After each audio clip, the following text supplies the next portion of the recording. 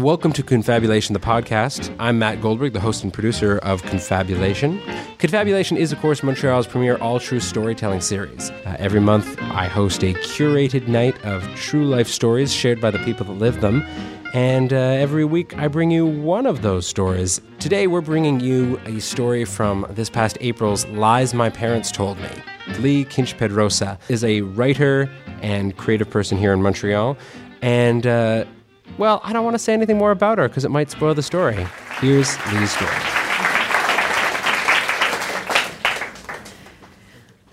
My grandparents had a cottage in the eastern townships by Lake Massawippi for the first maybe 13 years of my life, and we'd go up every weekend.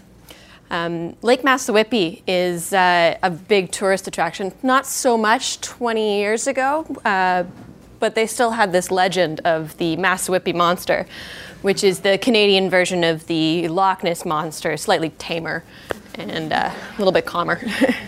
On the property that my grandparents had, there are two cottages. There's the big cottage, labeled such. It is made of big logs. It's brown. There's very, very typical cabin. It looks sturdy. Across the property is another cabin. It's called the Little Cottage, and it's on stilts and half on a hill, and that's where the kids stay overnight. The parents and older people stay in the big sturdy cottage.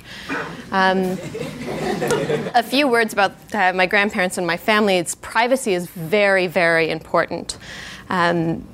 They don't like people to see them in states of undress, so pajamas are not okay. Everyone has to be fully dressed. Breakfast on the table before the kids come over. And the system they had used to deal with this is they had this painting of bananas that they would put in the window, and that would signify that you could go over to the other cabin.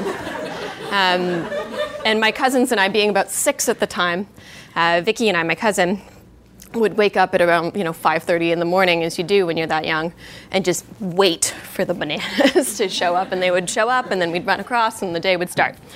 On one particular night, around 2 o'clock in the morning, this huge storm started.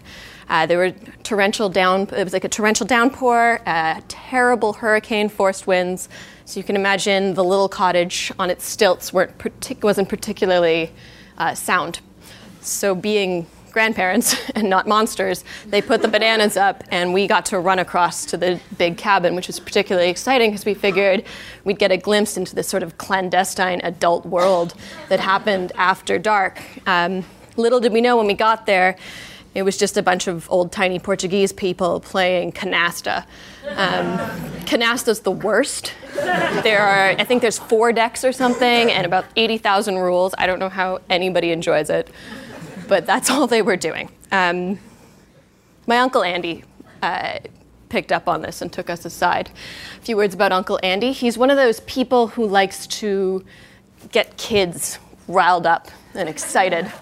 Especially at night when it's stormy. He had convinced me that being a giraffe was a valuable and possible life goal that I could have. He used to swim under the dock and grab our feet and tell us that it was the Loch Ness Monster coming to get us.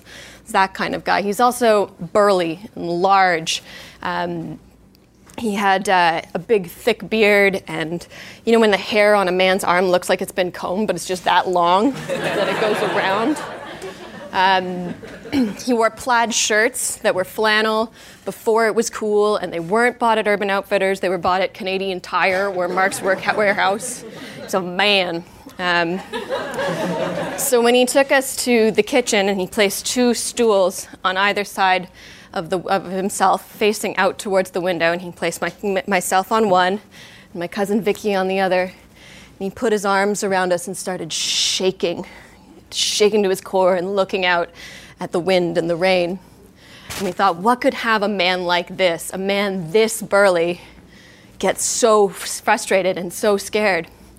Uncle Andy, please tell us what's happening. You're too young. And he stood there and looked out again. Please, Uncle Andy, please tell us. All right, if you insist. And he pointed out the window at these two red, round reflectors, the ones that you use in the country to get a car into the driveway at night.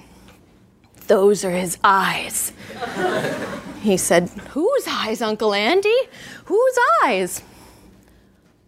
"The Pope's."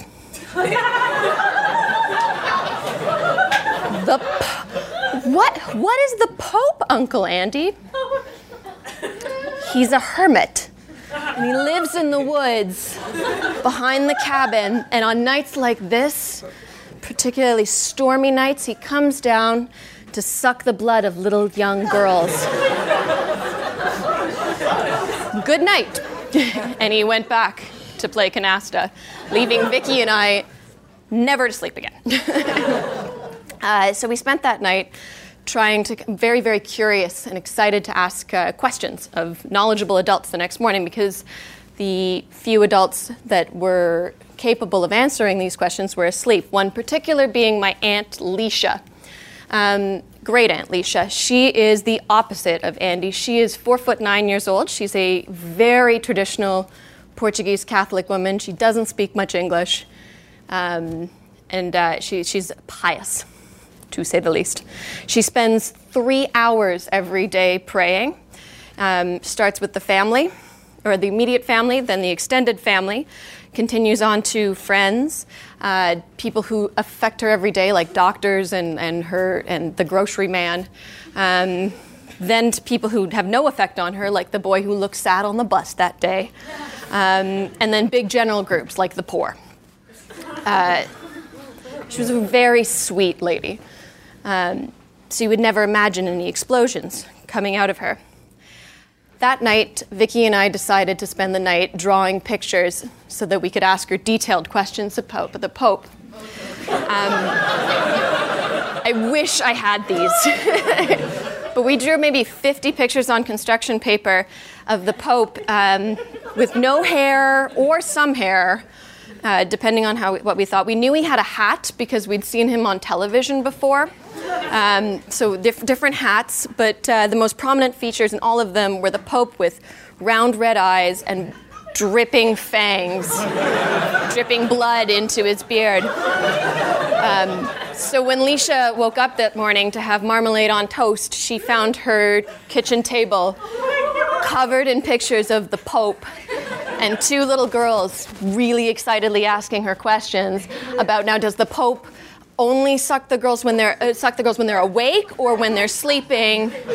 Is it like a stormy night thing, or can it be any night? Like, should we always be concerned? What's the best way to fight the Pope? Other questions? Yeah.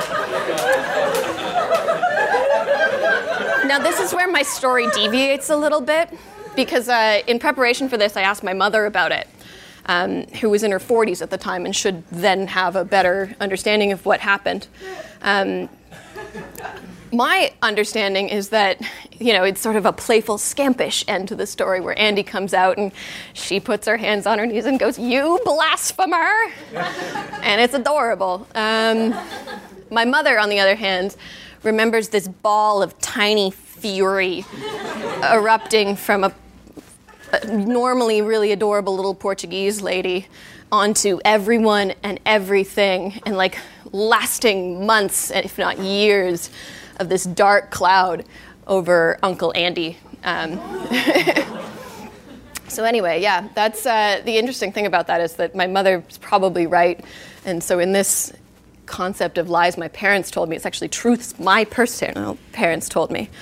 So yeah, that's the Oprah.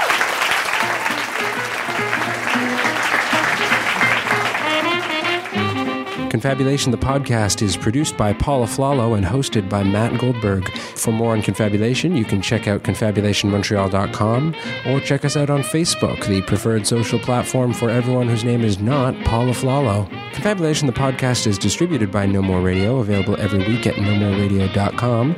Support for No More Radio comes from Montreal Improv. You can check them out at montrealimprov.com.